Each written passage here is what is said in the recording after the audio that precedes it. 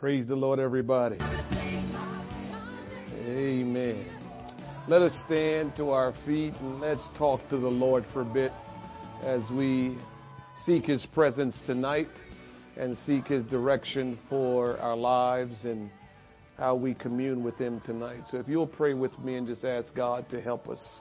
Father, in the name of Jesus Christ, we are grateful and we're thankful, Lord Jesus, for you. For you, oh God, being our God, and for you choosing us, and for you, oh God, doing all that you do, Lord God, to help us, to make a way for us, to give us direction, Lord God. We thank you, Lord God, for all of your goodness, all of your mercy, all your grace, your kindness. Great is the Lord and greatly to be praised. There is none like you, O great God. There is none like you. We humble ourselves before you tonight, Lord God. For, Lord, we want to be consumed by your presence. We want to hear from heaven tonight, Lord. We want your voice, Lord God, to be clear in our hearts and in our minds, Lord God. We lay aside every weight and every sin that so easily beset us, Lord God. We repent of our sins, Lord God, for, Lord, we have sinned and come short of your glory. Lord, we ask that you be merciful unto us. We ask that you will forgive us, Lord God. For, Lord, we have committed the sins of omission. We have omitted to do the things that you have commanded us that we do, Lord God. And, Lord, we've done some things that you, oh God, instruct us not to do. And so tonight we have much, Lord God, to repent of. And we repent of our sins of commission, our sins of omission. We ask that you will forgive us, Lord. We ask that you will be merciful again, Lord God. We ask that the blood of Jesus Christ be applied to our life and that we will be covered again by the blood of Christ. We ask, Almighty God, for this great privilege to be able to be in your presence tonight, to be able to be consumed by your presence, Lord God. We ask tonight, Lord God, that, oh God, the word that we hear tonight will be words that we will, oh God, hold on to, Lord God, for they are words of eternal life, Almighty God. Help us tonight, Lord God, that we will not, oh God, allow ourselves to be distracted. Allow ourselves, Lord God, to just drift. But, Lord God, that you will help us to have the focus.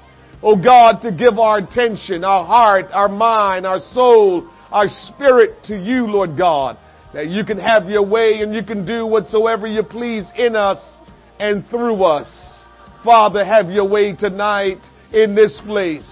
Have your way tonight, Lord God, wherever this church have assembled to receive the word of the Lord tonight, to experience your presence, Lord, to receive instructions and direction, Lord God, for their soul. Oh my God, whatever your will is for our life, it is what we seek you for tonight, Lord God. We want to, Lord Jesus, truly become one with you, Lord God, where we're laboring together with you, Lord God, where, Lord, we're, oh God, giving back, oh God, what you have given unto us, Lord God.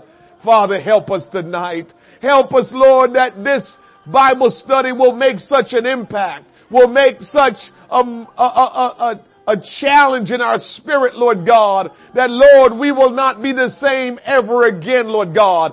That something will change in our life, Lord God. And that, Lord Jesus, our traditional norm will not continue to be the same way. But, Lord, somehow the word will move in our hearts so strongly that, Lord, something will change in our life, oh God, for every day from this point on that we will awake to see, oh God, this place called earth, Lord. Help us, Almighty God. Will you speak speak to us, Lord Jesus, that change will come, Lord God. Change will come, Lord God, to us individually, to us collectively. That change will come, Lord, that we will never ever be the same again.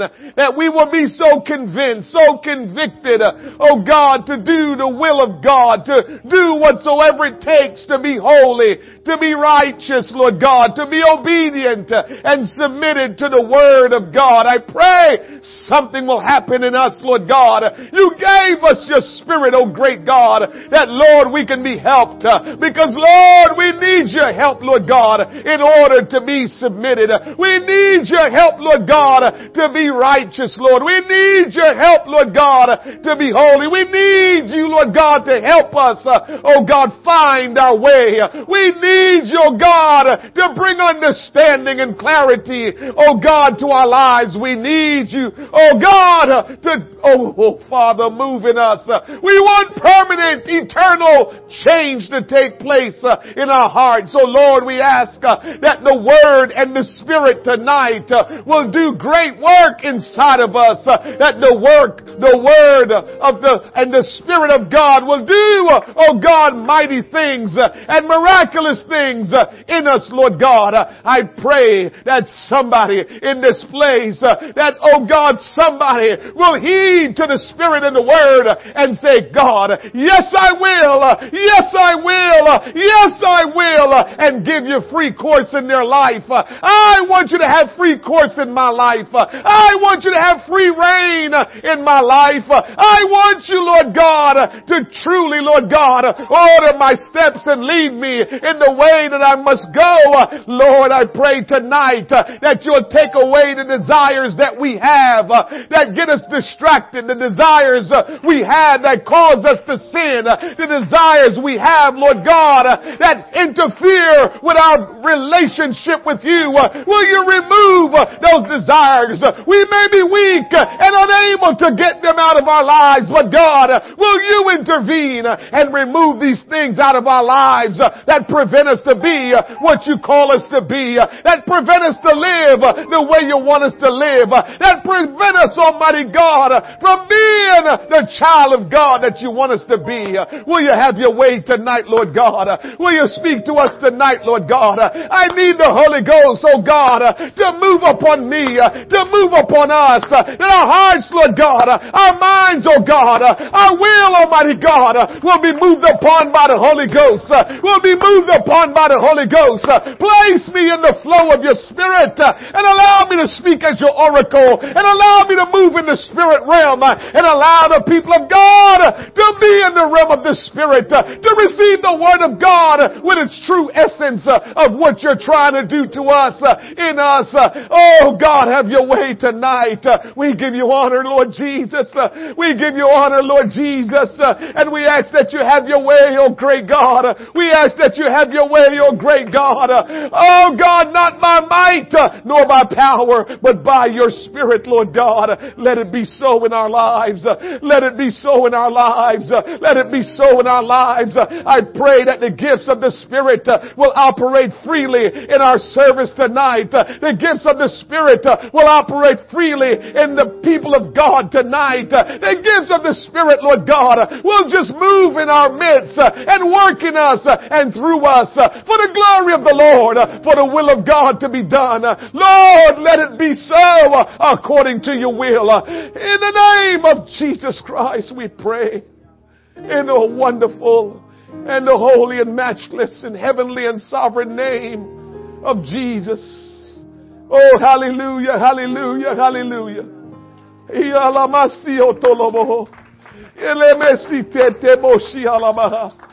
the name of Jesus, in the name of Jesus, in the name of Jesus.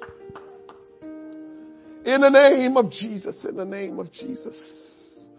Bless the Lord, O my soul. Bless the Lord, O my soul, and all that's within me. Bless your holy name. Bless your holy name. Bless your holy name. The Lord is great and greatly to be praised. The Lord is great and greatly to be praised. Oh God, you alone are worthy of the praise, the honor, and all the glory. You are God all by yourself. Besides you, there is no Savior. Besides you, Lord God, there is no deliverer. Oh, hallelujah. Have your way tonight, Lord. Have your way tonight, Lord. In the name of Jesus. In the name of Jesus. Thank you, Lord. Somebody say, thank you, Jesus. Amen. You may be seated in the presence of the Lord. You know,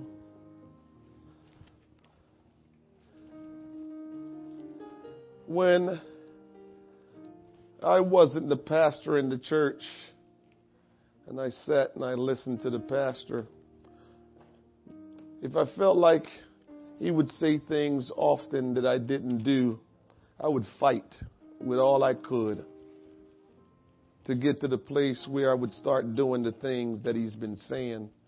Because I realized that if he continues to say it, that's what God wanted.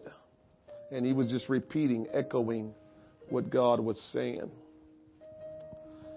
And I'm going to continue to say to us as a church, as a people, that we need people in the kingdom of God who will serve and not be spectators. We're in trouble in our world. I look at a lot of ways we do things. And technology make us lazy. Technology makes us lazy. We love to say now the phrase that has become famous, working smarter and not harder. And so we use that phrase a lot now when we realize we're not, doing physical things. We want people to think that we're doing a lot of things, but it's just been a smarter way of how we're doing things. When in actuality, we can be doing nothing but saying that we're working smarter and not harder. And so technology has made us quite a bit of lackluster and lackadaisical, and we're not doing as good a job as we used to in the past serving. And we need people who will serve, and we need people who will lead. We need it in the church so we can impact our world. We need it in the church so we can impact the kingdom of God. We need servants. We need leaders in every way. And you have to challenge yourself and get out of your comfort zone. Remember I said a few weeks ago, the things that you think about that you know it's a good thing for you to do or be, but you're not or not doing, is because it's going to take you being out of your comfort zone to accomplish it. And so we want to stay in our comfort zone, and as long as we stay in our comfort zone, it's going to be very difficult for us to do anything new. So if we're not serving, if we stay in our comfort zone, we will not serve anymore. If we aren't leading and we stay in our comfort zone, we will never become leaders. So the question you must ask yourself is, am I willing to come out of my comfort zone because I will do whatever God wants? Because that's what it really takes. And you've heard me said that after you truly surrender your life to Christ, I know some of you don't buy into this, but if you really surrender your life to Christ, you'll understand what I'm saying. And that is, when you really surrender to Christ, you don't worry about being embarrassed. I know that a lot of people have a hard time with that, and I don't know if you'll ever be able to do that, but we try to protect our territory and protect our reputation after we get saved, and it's what sometimes stop us from being servants. Because if I am going to serve and I make a mistake, it means now people are going to see my mistake. And so if people see my mistake, I'm going to feel ashamed. So you know what's the best way to do that? Let's just play it safe. I won't serve. So that way nobody will see my mistakes. Just saying. But if you really surrender to God, when you make the mistakes, you laugh at yourself. When you make the mistakes, you just, apologize for it. When you make the mistakes, you just ask God to help you be better next time. And you move forward. And you don't let it be any kind of way, be embarrassing. Because before, I'm giving you an example now, moving on to an example. Before I had children, probably the same for some of you, and we saw a mother with her baby, and the baby was crying, it made you frustrated. Oh, this is noisy. Kids just making noise. I remember being on flights, flying someplace, and the baby just wouldn't stop. And I'm like, you got to be kidding me. Is this going to be it for the whole flight? And you're frustrated. I remember after having an experience with my last two and their babies, and now I'm on the airplane and I hear baby start crying, I start wondering about the mother. Is she okay? Can I help? Stranger. I wonder if I can do something. I'll even get out of my seat and walk by and try to do something and see if the baby smile with me. Because I want to help her. Because what am I thinking? I understand. Why am I telling you that? Because when you attempt to serve and you get embarrassed or something go wrong, the only people that make any kind of deal out of it is the ones that's not serving.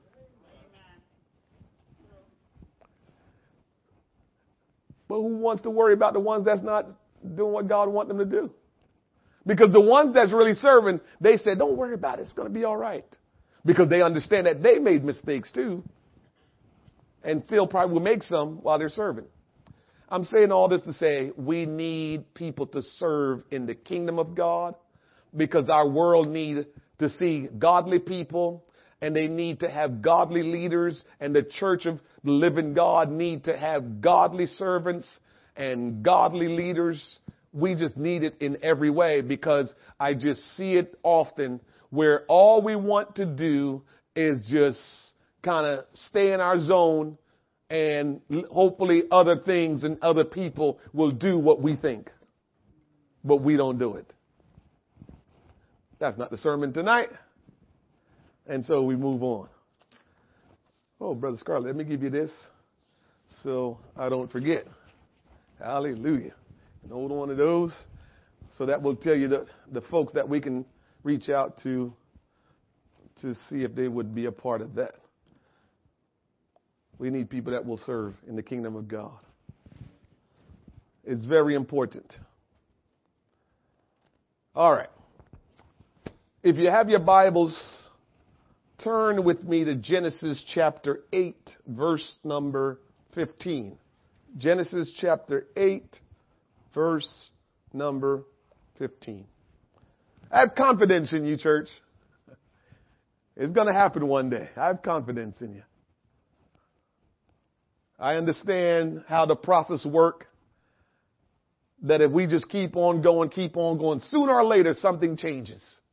And the good thing is God knows how to get things done. I just hope you're like me, and you've heard me said this many times. I don't want anything crazy to happen in my life for me to do what God wants me to do. I'd rather do it on my terms, the way God wants me to do it, than God have to do it on his terms to get us to do it. I don't know about you. That's how I feel. I'd rather God tell it to me, and I says, okay, Lord, and I just do it, as opposed to me hearing it, don't do it, and then God got to stir some stuff up in my life for it to get done. I don't want that. I don't want him to stir some stuff up. You know, if you stir up the wasp nest, you're going to get stung. Mm-hmm. And so when God stirs stuff up, we're going to suffer some kind of pain, some kind of frustration or hurt or whatever when God stirs up. So I'll rather just kind of, you know, what is it, Lord? All right. Just go with that, because when he, you know, move on us, so we have to do what he wants, it's a lot more painful. All right. Genesis chapter 8, verse number 15. The word of the Lord says, "And God spake unto Noah, saying, Go forth of the ark, thou and thy family, thou and thy wife and thy sons wives with thee." Family. "Bring forth with thee every living thing that is with thee of all flesh, both of fowl and of cattle and of every creeping thing that creepeth upon the earth, that they may breathe abundantly in the earth and be fruitful and multiply upon the earth." Listen, don't let the animals outdo us. Okay?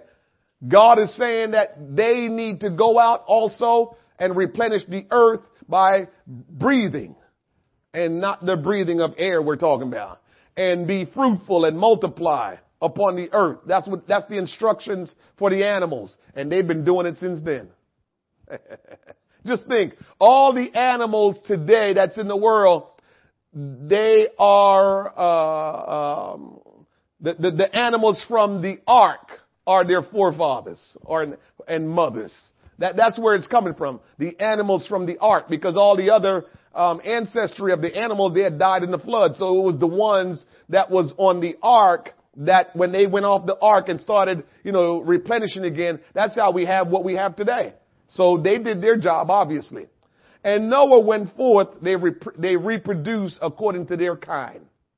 So in case you missed it, they reproduced according to their kind, and the church of the living God, Christians, we're supposed to reproduce after our kind.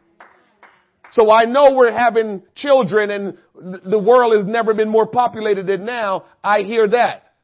But for us, we need to replenish the earth by making people of our kind. What does that mean? Christian people.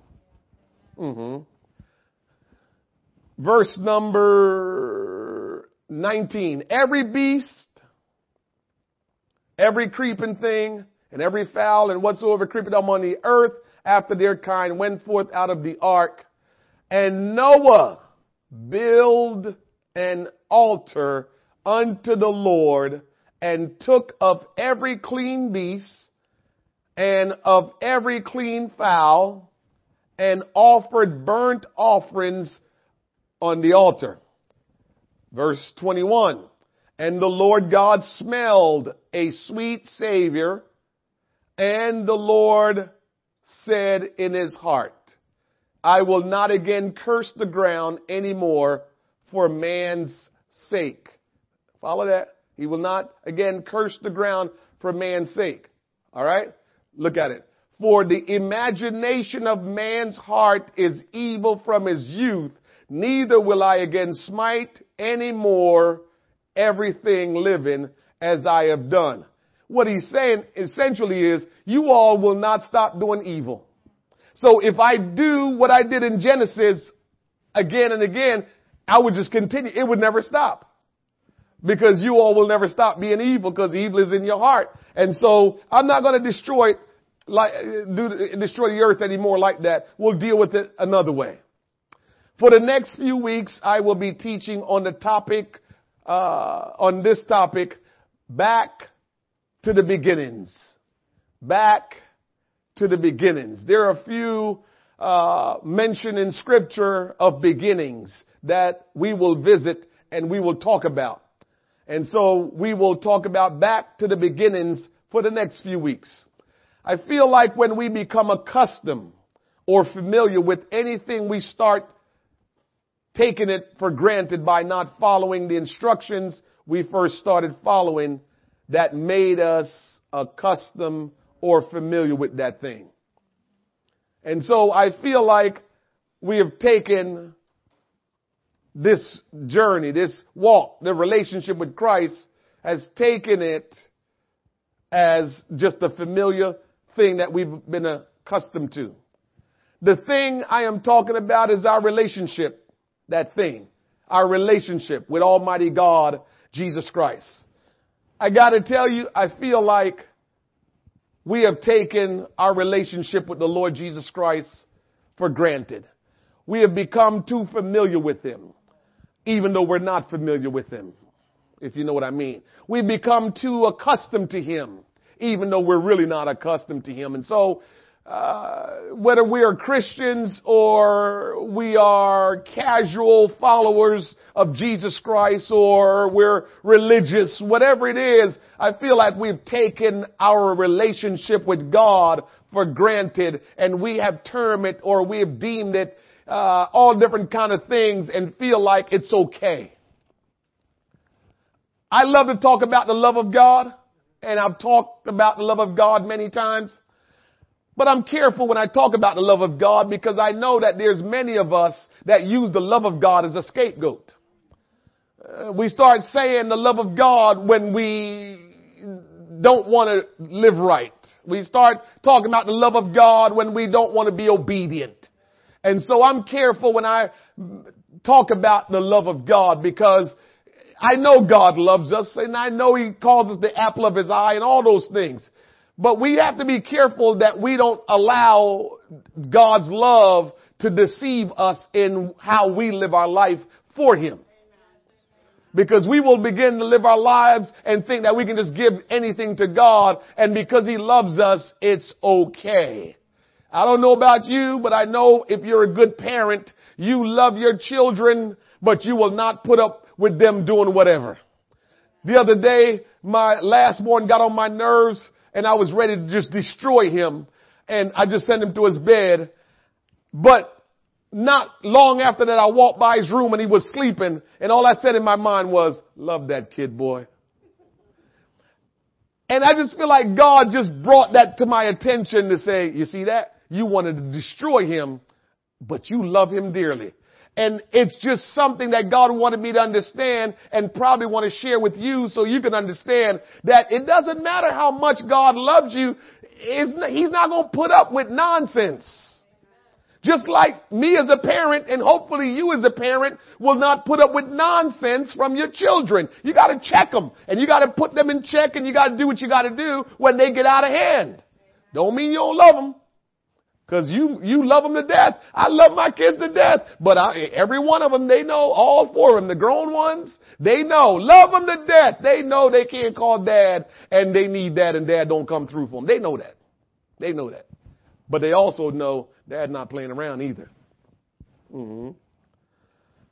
So I want to go back to what worked in the beginning for our forefathers, that we may learn those things and implement them in our lives.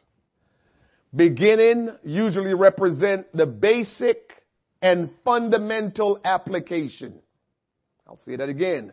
Beginning usually represent the basic and fundamental application. Anything that you're learning for the first time, you don't start off with the hard things. You don't start off with the complicated things. You start out with the basic necessity, the things that you need to start out with. And they're usually the basic fundamental principles that you need to start out with. Amen? And so that's why we're going back to the beginning, because we need to obtain some of, or retain, or remember some of the basic fundamental principles in our relationship with Christ. Mm-hmm. The beginning is fundamental. In order to build successfully, the foundation must be right. The command to leave the ark is given and obeyed. As Noah did not enter, so neither does he leave the ark without divine direction. Noah received divine direction to enter into the ark before the rain came and, begin to flood the earth. And when the ark landed and Noah, it was time for him and his family to leave the ark, he received divine instructions. Remember, he did all that stuff to find out whether the land was now dried up and ready for people to walk on it. And he did his thing to find out, what's going on. But the bottom line is he never left out of that ark until God told him to leave out of that ark. The very first thing Noah did when he exited the ark was build an altar unto the Lord. Then he offered up a sacrificial offering unto the Lord. So if we're going to go back to the beginning and deal with basic principles, basic applications, fundamentals that we need to make sure we have and utilize, then we need to look here. And here it says that Noah received his instructions. Can I say this? When you receive a divine direction from God, you keep on going in the way He tells you to go until He comes back again and further directs you.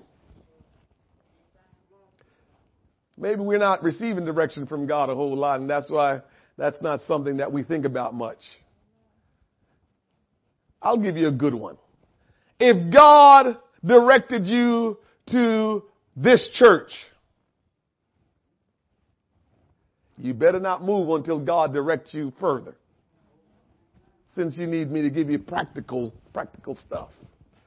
If you can see that it was divine direction from God. Now He uses people and however He does it. But if God gave you divine direction to be here, then don't you move.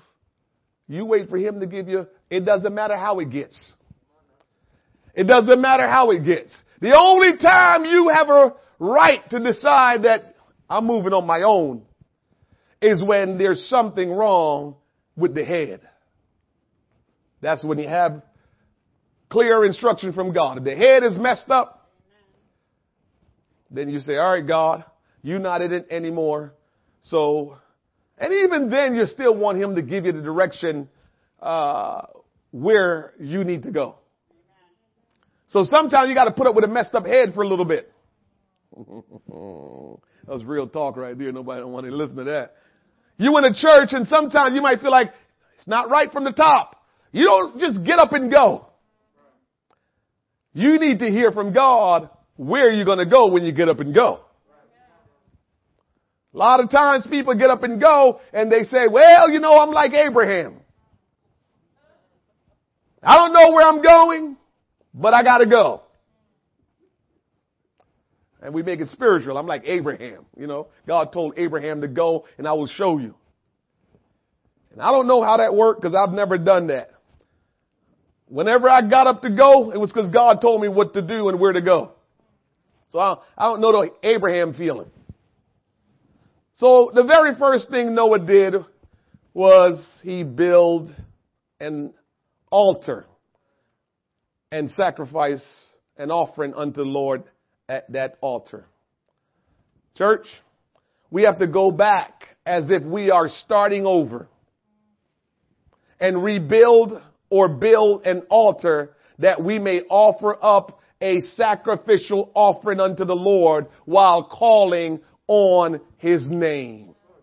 I feel strongly that the season that we're in, it's given us an opportunity to start over. But in God's eyes, starting over isn't really starting over. It's in our eyes that it's starting over because what has happened is we have gotten off track and we may have gone in our own way. And what God is trying to do is to get us back in the right place and get us going again in the right direction. And so for us, it's starting over so we can find our way to, as God is leading us. But for God, it is what you need to do so I can do what I'm going to do. Because God is going to do some great things. God is doing some great things. And so He needs for us to come in alignment with Him. He needs for us to get into the flow of what He's doing. And so for us, the way we're going to get into that flow is by starting over and going back to the basics and begin to do the things that we did probably when we first started for some of us. Because we had gone off track. So we got to go back to the beginning, because that's how we're going to make sure we stay on track and go in the way God wants us to go. Let's take a look at the meaning and representation of the biblical altar. The biblical altar. If that's the first thing Noah did when he got off the ark, we need to look into that a little bit. Don't you think? If that's the first thing Noah did when he got off the ark, after he survived, him and his family survived the flood, the first thing he did was build an altar and offer a sacrifice unto the Lord. And so let's look at that. What is the definition of an altar? A biblical definition of biblical altar. It is a place of slaughter, a place of dying.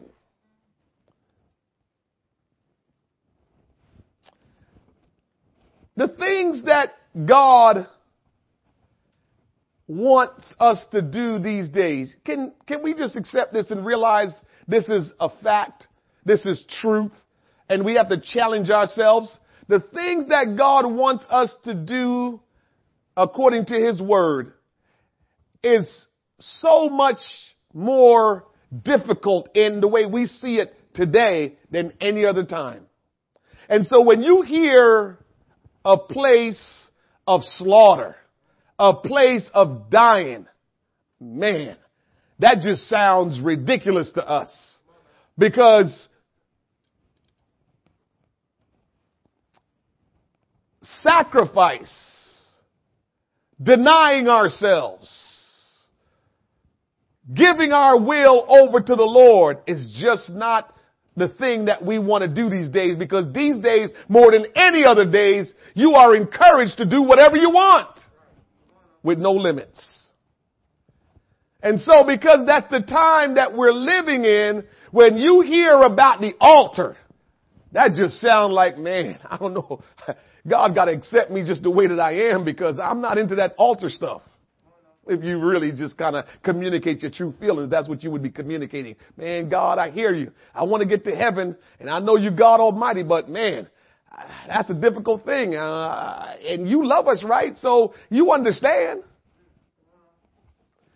So when we hear altar, man, that's tough for us.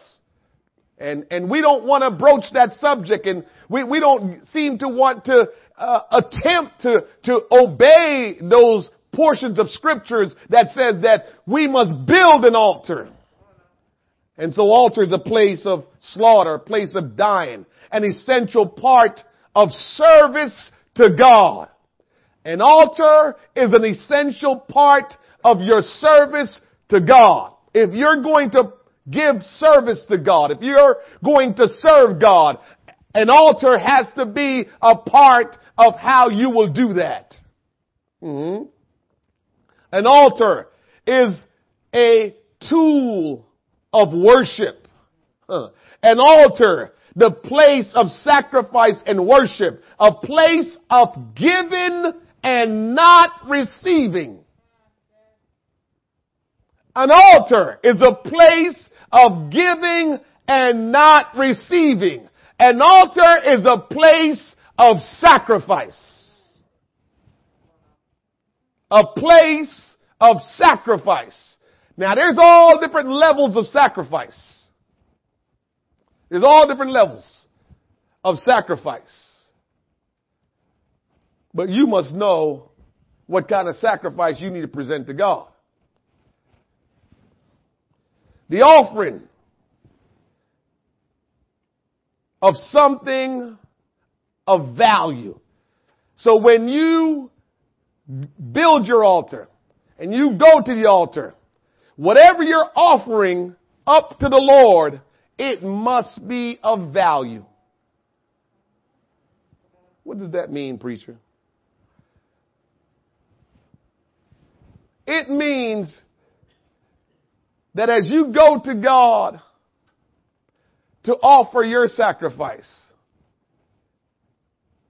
if you walk away when you offer your sacrifice and you don't feel like you lost something, then maybe you didn't offer up the right sacrifice. If you got $100 and you give 50, you might still be all right and don't feel like you lost anything. If you had $100 and you drop the whole 100 in the offering and you walk away, you know you did something. You lost something. You didn't lose it, but you know what I'm saying. You walk away with something that you walk away knowing that what you just did, you gave something. Giving 50 and keeping 50, it's a little sacrifice. But I didn't really sacrifice.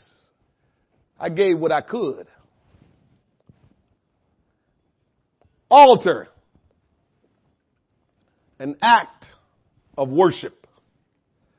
In 2 Samuel 24:24, the word of the Lord says, and the king said unto Araunah, nay, but I will surely buy it of thee at a price. Neither will I offer, listen to this is very important. Neither will I offer burnt offering unto the Lord my God of that which doth cost me nothing. So David bought the threshing floor and the oxen for 50 shekels of silver. David is teaching us something here that we should never offer anything and call it sacrifice when it didn't cost us something.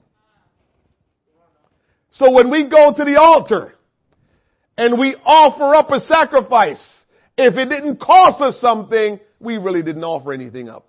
Now we can call it sacrifice. This is why, I'll give you a good example again. This is why we miss the boat sometimes when I would say, let's do an altar call, and you walk forward and you come to the altar and in your mind you feel like, I understand, but I'm just going to sit right here. That's fine. Again, that attitude might just be, God loves me. I'm messing with you, I know, but I'm just trying to help you. So by sitting in your seat or the pews or whatever it is, you are saying, well, God loves me and He understands. He's going to talk to me no matter what. But getting up and coming, tell the truth, psychologically now, it's starting to work on you. They're going to look at me. And what if God really works on me and I start looking, I start frailing and, stuff start happening. They're going to look at me even more. And what if I start crying? They're going to look at me even more. And so we don't come. And what you missed was you didn't offer up a sacrifice. So you might not have received anything. And you're probably going to leave the same way you came because you didn't offer up a sacrifice. Because if you come knowing, they're going to look at me. If you come knowing He might touch me and I might fall out or I might cry or whatever. If you come knowing all that and you still came, it meant that you're saying, God, whatever happens to me and they see it doesn't matter because I'm giving myself to you. You see what I mean? And so that's the part that we may have missed when we don't come to the altar. We don't realize that we're offering up a sacrifice when we come. It don't have anything to do with it. A lot of times we try to intellectually look at things. And God is saying, are you kidding me? Just do what I tell you because you can't figure it out anyway, no matter how smart you are or no matter how long you've been living for me. You can't figure it out. Just do what I tell you. That's really what God is saying sometimes. But we got to weigh it. Look at it. Process it. And God is just shaking His head like, you must be kidding me. So we cannot offer anything to God that cost us nothing and call it a sacrifice. Noah built an altar, as we read earlier, upon the mountain of Ararat.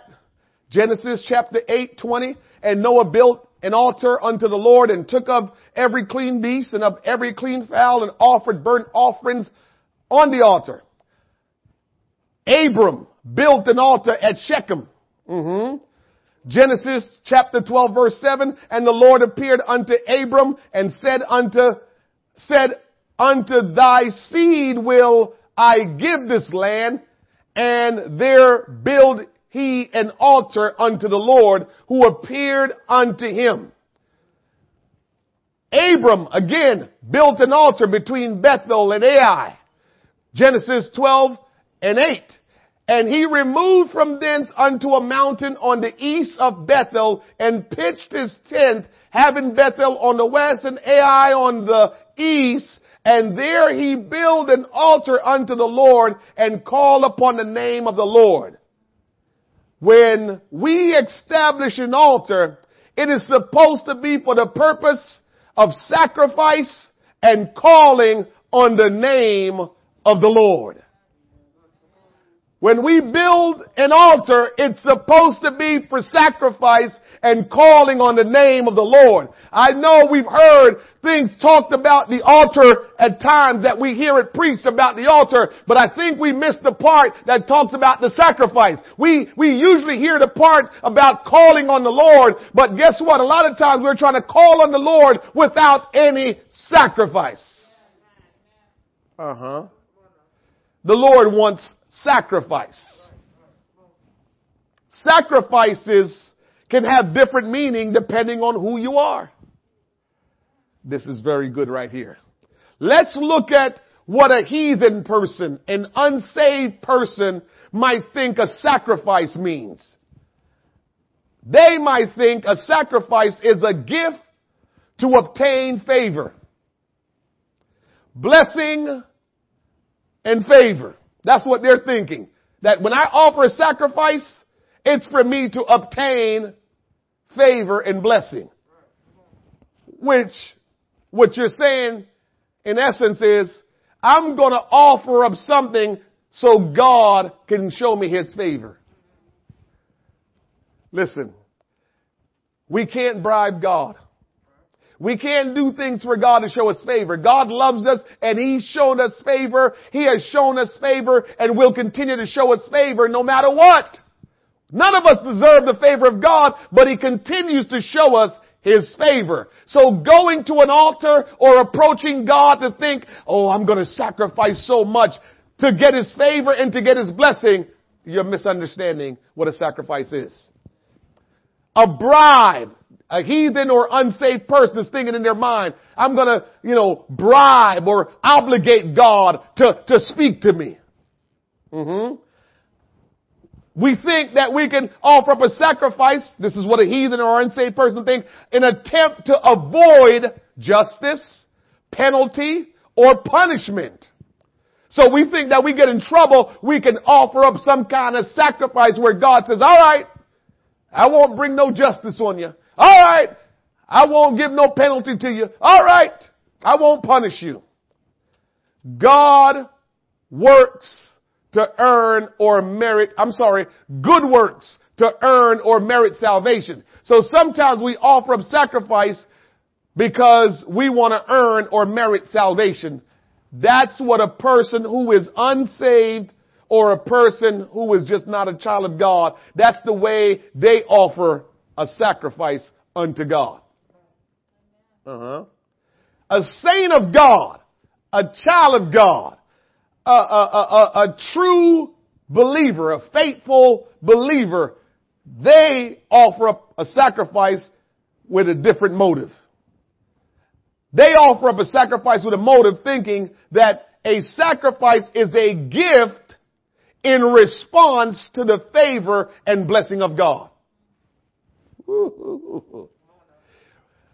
A child of God is supposed to offer up a sacrifice to God because you know He's been good to you, because you know He has been blessing you, And that's why you offer. You've been hearing me say this for a good while, that at the very least, I think that this is where I feel like we just underappreciate God. At the very least, we're supposed to respond to God just out of pure, I appreciate you, Lord. And so I'm concerned that as a people, we're not even walking around like we appreciate God, what He has done. We're living like, okay, like we're entitled. And we're not living like, oh God, I appreciate you. And so for me, the way I think about it, every time we come in the house of God, we shouldn't even hesitate to offer up some praise, to offer up worship, which is sacrifice, to just give Him adoration and honor, because all I can think of is how good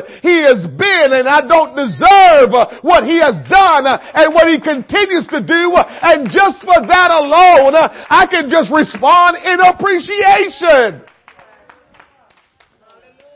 It's unfortunate though. It seems like we don't appreciate it. And I'm telling you, it's not enough to in your mind or in your heart says, I do appreciate God. It's not enough. It's not enough. The Lord Jesus Christ did not get crucified behind closed doors. The Lord Jesus Christ did not get beat behind closed doors. The Lord Jesus Christ didn't get stripped naked on the cross behind closed doors. The Lord Jesus didn't carry His cross up Golgotha's hill behind closed doors. Everything that happened to Him was in the open. So why we want to do things in our heart? Why we want to do things in our mind? Why we want to keep it kind of concealed? And I feel, no! You got to realize what God did for you. That He didn't conceal it. He did it outwardly. They whooped Him outwardly. They spat upon Him outwardly. They crucified Him outwardly. Everything they did, it was out so everybody can see. And we're worried about worshiping God and people looking at us. We're worried about coming to the altar because somebody's going to see us. We're worried about shedding a tear and somebody might catch us shedding a tear. We're worried about whether we should come to church or not come to church. And God has done all of that stuff for us openly. And so saints of God, when they offer up sacrifice, they're saying, I'm expressing homage and dependence on God. It's another thing that we don't just translate in our behavior, that we are dependent upon God. Quiet. I'm dependent on God. I'm dependent upon God. We can't live a moment without God. Every breath we take, it's because of His grace. It's because of His goodness. And so we're totally dependent upon God. When we worship Him, that's what we're saying. I'm totally dependent upon you. When I worship Him, what I'm saying is, I just thank you, God, for all that you've done. When we worship in Him, we give sacrifice. We're expressing our dependence upon Him. We are recognizing His truth, His justice, His penalty, His punishment, His good works. We are recognizing that when we offer up sacrifice unto God. When we don't offer up sacrifice to God, we're not appreciating what He has done. I'm just telling you, if you keep it in your heart or you keep it in your mind, you're not appreciating God. You're not really offering up a sacrifice unto God, because it doesn't cost you anything if you just sit. It doesn't cost you anything if you just maintain. It doesn't cost you anything if you never act out. It doesn't cost you anything. So it means you're not offering up a sacrifice, because a sacrifice got to cost you something. If we live for God and it costs us nothing, we're not providing a sacrifice worthy for God to say, I am pleased with what you're offering me. We have to offer up something to God that costs us something. Now you understand sometimes, we get into the nuances of, somebody asked me a really good question the other day because it's this young preacher out there. I'm trying to remember Marcus something. If Ethan was here, he'll remember who the guy is. Marcus something. And he was saying that he feel like God was directing him and he was, conveying a message that he feel like God gave him. And somebody sent it to me and told me to listen to it and respond to them. And I responded to them. But a lot of it is one of the questions that one of the things that the guy said was certain Christian organization and certain people are so staunch in what their standards are that they think if you don't hold to that standard, God can't use you. And he's right. But he also got to be careful in saying that. Because the Bible says this, and you know them by their fruit. So if you look crazy, but I know that I'm watching you and you are consistent and you are worshiping and you're living a sacrificial life, then yes, he's right. The problem is majority of the time, depending on how you present and look, is how you act. Very seldom we look a little different, but we're consistent in the way we serve God. Very seldom. Does it happen? Yes, it does. And when it does, we are wrong if we don't allow those people to use their gifts to give God glory. I agree with that. But you got to be careful sometimes because a lot of times the way how we present ourselves, it's what's in our heart. And so if you keep telling me you love God, if you keep telling me you're a true man of God, a true woman of God, but I never see you pray, you never come to the altar, but you show up every Sunday, but you never pray, you never go to the altar, you don't serve God, well, you come every Sunday, what am I supposed to say?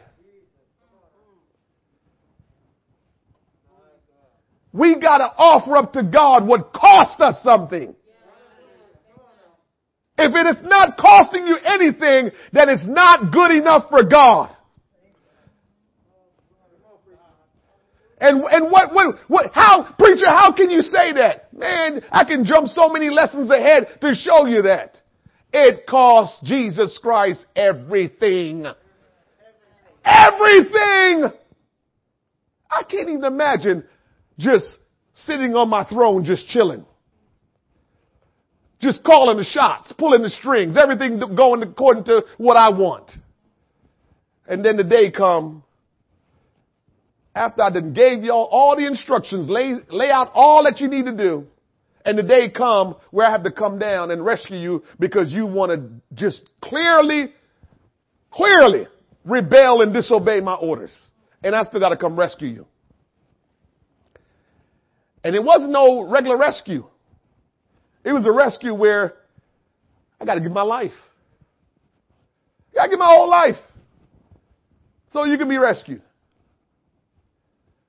So when I am saying, according to the Word of God, that God is wanting us to give something that's valuable, something that's a real sacrifice to Him, and He will not accept anything less. He's not using His authority, His power. He's not abusing His authority and His power. He's saying, I'm only asking you to do what I've done. So before we get offended and say, well, I don't know about all that. I don't know if that's the kind of God I want to follow. Understand He's only asking you to do what He's done, and not quite what He has done, but in some resemblance of what He's done. And He's saying, that's all I'm asking. I'm not telling you to do something because I'm trying to be mean and make you go through struggles. I'm not trying to do that. Good works. When we present and offer up a sacrifice unto God, it's good works and it glorifies God. Let me tell you something. We will receive revelation at the altar. And maybe we're not hearing from God the way we need to hear from God because we've abandoned the altar. We have not built altars, and some of us have built altars and kind of ignored them so they've just fallen apart. And so we're not hearing from God the way we need to because we're busy keeping up with this lifestyle of this world. No altar. You want revelation from God? You got to build an altar and there offer up a sacrificial offering calling on the name of the Lord. If we want to know things, if we want to commune with God, if we want to hear from God, if we want to have an encounter with God, if we want revelation from God, it's going to happen at the altar. And remember what I say, it's not just prayer. It's not just calling on His name. It's offering up something valuable to Him when you're calling on His name.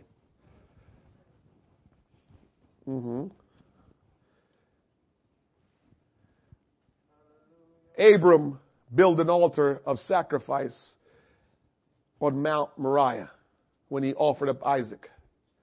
We'll get into that next week. We'll stop where we are right now. And next week we'll talk about Abraham building his altar and offering something valuable right there. And you'll see the theme constantly that if we're going to offer up anything unto God, it's going to have to be valuable. If you just go through the regular norm, you're not offering up any kind of valuable sacrifice unto the Lord, which means you're denying yourselves of a lot of things that God wants to do in you and through you, because God does well with a great sacrificial offering. I could take that in many different ways. God does well with us when we offer up a sacrificial offering unto Him. And so it's important that we get to the point of rebuilding or re-establishing an altar in the place where we spend most of our intimate, valuable time. And if you want to be honest, the place or places where you spend your intimate, valuable time is your home and church. Well, it's supposed to be church. Not church.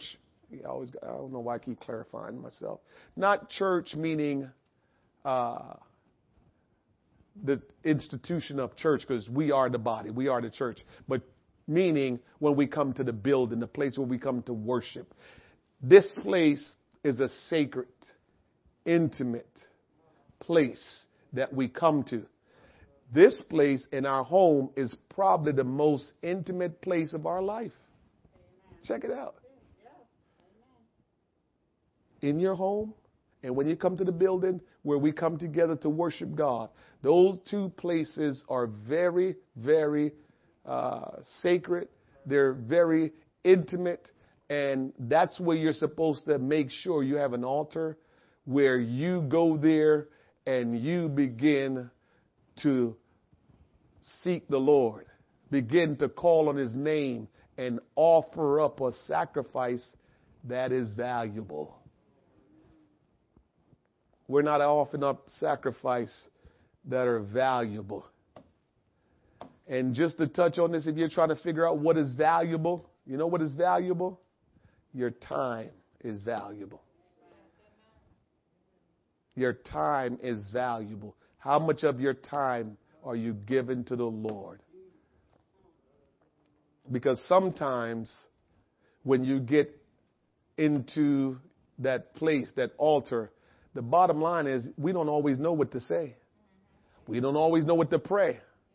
But do you get in that place and just sit there and spend that time just saying, Lord, I'm here. Lord, I want to hear from you. Lord, will you speak to me? I don't know what to say because I pray a lot, and sometimes I don't even know what to pray anymore. You know, sometimes I feel like I didn't pray about everything. And so, Lord, I'm here. Will you just speak to my heart? Lord, I'm here. I'm giving you what I think is most valuable to me, and that is me, my time. That's what I can give to you. And we could be using that time to do something else, like we often do. But if we decide to take that time out to offer it unto the Lord. And let me say this before I close up. For all of us, time looks different to God when it begins to be a sacrifice. I don't want to mess with me. I'm going to mess with you now. It's different for all of us. So you can't brag and say you spend 10 hours today with God when you don't have no job. Don't say that and think you did something. Maybe God wanted you to spend more than that. Or maybe you need to spend that 10 hours. You know how we add up that 10 hours? If you had a job, you'd have worked 8. So don't count 8. So you gotta spend 8 hours with the Lord and then some extra to catch up with the people that have a job. I'm just saying, I'm not saying that's what God, I'm just saying you gotta look at it that way when you start to try to figure out what's a real sacrifice. What's a real sacrifice? Y'all pray for my goddaughter because this is my second time repeating this story and now the devil going to try to attack her. So I got to pray for her. But she made a commitment. I got to talk about it because it's just brave and it's awesome. She have a friend that she wanted to see saved for the longest. Good friend. They grew up together and she wanted her to be saved. But my goddaughter went to college in New Brunswick, then she went up to Boston, and she came back, and she stayed here for a little bit, and now she's down in Maryland. So she's just all over the place, always traveling, and so she's always on the go. But her good friend finally decided, I want to know more about the Lord. Her good friend, though, worked the night shift. So she's trying to figure out how to get her to church, figure out how to get her to teach her work. Can't come up with a good time. So her good friend said, well, I get off of work at 5:30 in the morning on a Sunday. And so usually when I get off work, I can't go to sleep right away. Are you available to teach me a Bible study, like virtually at about 6:30 in the morning? Goddaughter said yes. So she's teaching a Bible study at 6:30 Sunday morning. Now just think about that. You know how we get into our rhythm for Sunday. If you constant with your, attendance to getting, your whole thing, you want to get a decent night's sleep on Saturday. A lot of times Sunday, if you didn't get the clothes out, you got to get it out. Or if you got it out and you didn't iron it, you got to iron all of that stuff. So you're just in a different kind of mindset. Her whole Sunday is going to have to be changed up because now she's going to have to get up early, and teach the Bible. And then after that, get ready to go to church. So she's getting ready to do something just all turning her day upside. That's a sacrifice. Because nobody wants to get up that early on a Sunday morning. You don't want to get up until you have to so you can be fresh when you get to the building. And so I'm trying to give you an idea of when we're thinking something valuable to God. When we say we're giving him something value to make him be pleased with us, you got to think about that. If it's not costing you anything, it's not valuable. I mean, we throw stuff out all the time. That ain't no good. So my wife just threw something out that I bought some days ago. I didn't say anything to her. I don't know what it was. A couple of years ago, I bought it. It cost me $35, I think, or $30. Nothing wrong with it. And I saw her threw it out. I'm just like, really? I didn't say one word to her yet. She just heard it for the first time. It was on the street corner the other day. She put it outside. Somebody probably got it. I spent $30 on it, and I guess $30 not that valuable to me. I just kept it moving. I didn't say one word. One word, Izzy. Now, I guarantee you, if it had cost me a lot of money, I would have been like, whoa. You better get my stuff back inside. But I guess after 2 years, I guess that's $30 well spent after 2 years, right? Probably about 3 years. 2 years. So I can't cry over $30 after 2 years. But if I would have paid a lot of money about it, I would have said something. Let's stand. We got to go back to the beginnings, church. I hope this is something I was consumed by this today. I was consumed by it today, just studying and going through it. And man, it's a whole lot. But the other day during my walk or whatever I was doing, spending time listening and walking, I just feel strongly that's the direction that the Lord wants us to go in. That if we're going to be who God wants us to be, we're going to have to go back to our beginnings. We can't just keep going the way we've been going because we've distorted what we were supposed to be doing. We got it all distorted now. We're down the road a bit and we've distorted what God has called us to be and do. And so we have to go back and start this thing over and stay on the right pathway, to stay on the right track. And the first thing we have to do is go back to the fundamentals. And for many of us, I know for sure, I know clearly, oh God, I had 2 altars. I had an altar in my basement when I started going to church and an altar at the church. I knew it. I knew. Even when I went to the church building, I had a special place where I prayed. Yep. I had a special place. And when I was at my house, my room down in the basement, that's where I prayed. Those were my 2 altars. And in my car. 2 altars. And I wouldn't let up. That's where I prayed all the time. That's where I communed with God all the time.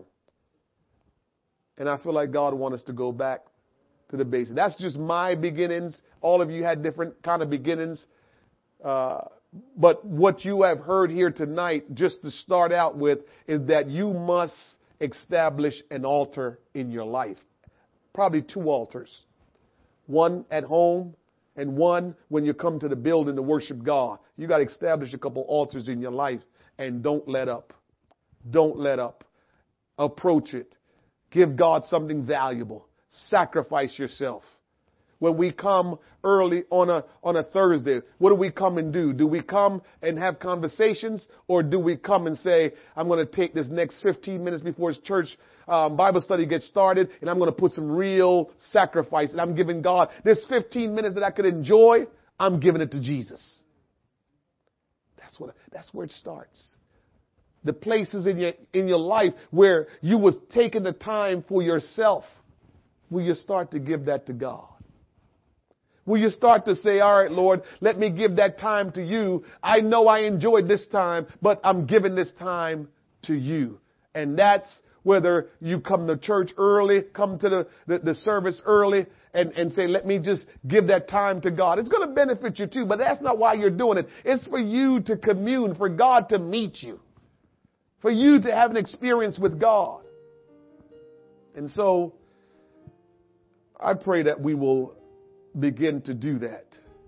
We will begin to build altars and go to those altars frequently so we can experience God in an intimate way. Father, in the name of Jesus Christ, we thank you for the beginning of this series, Lord God, and for allowing us to understand that if we are going to truly be locked in and be in a place with you, that, Lord, we can have fellowship with you, where, Lord God, we will please you, where we will hear from you, where we will experience your power. Lord, I pray that you will help us to understand the importance of the altar. And that, God, all of us in this place and all of us that are viewing via live stream, Lord God, will go and begin to establish and build an altar in our home when we come to the building. Even if we're viewing online, Lord God, wherever we're viewing, that place will become an altar for us. And that, Lord God, we will offer ourselves, Lord God, our time unto you as our valuable offering. And we give that to you, Lord God. For, Lord, we've taken our time to do whatever we want, and we've forgotten about you.